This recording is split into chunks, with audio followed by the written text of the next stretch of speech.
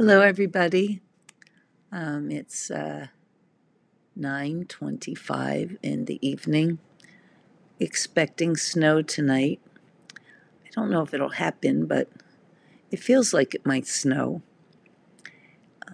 Anyway, the other day I asked for all of you to send me some suggestions of things you'd like me to read, and there was some really good ideas, and I plan to read as many of the requests as possible. I'm going to start tonight with a little poem. Um, it was suggested by Helen Thornton, and she suggested that I read Land of Counterpane by Robert Louis Stevenson from A Child's Garden of Verses. So this was one of my favorite books when I was a little girl, and also one of my favorite poems because, truthfully, I was a sickly child, and I was often convalescing, and so I understood this poem very well. So I'm going to read The Land of Counterpane, and hope you all have a good night and pleasant dreams.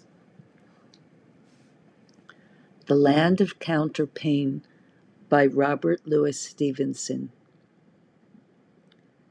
When I was sick and lay abed, I had 2 pillows at my head, and all my toys beside me lay to keep me happy all the day.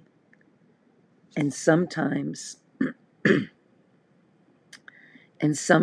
for an hour or so, I watched my leaden soldiers go with different uniforms and drills among the bedclothes through the hills, and sometimes sent my ships in fleets all up and down among the sheets, or brought my trees and houses out and planted cities all about. I was the giant, great and still, that sits upon the pillar hill and sees before him dale and plain, the pleasant land of Counterpane. Thank you, Robert Louis Stevenson. Good night, everybody. Have a good sleep. Bye. Bye.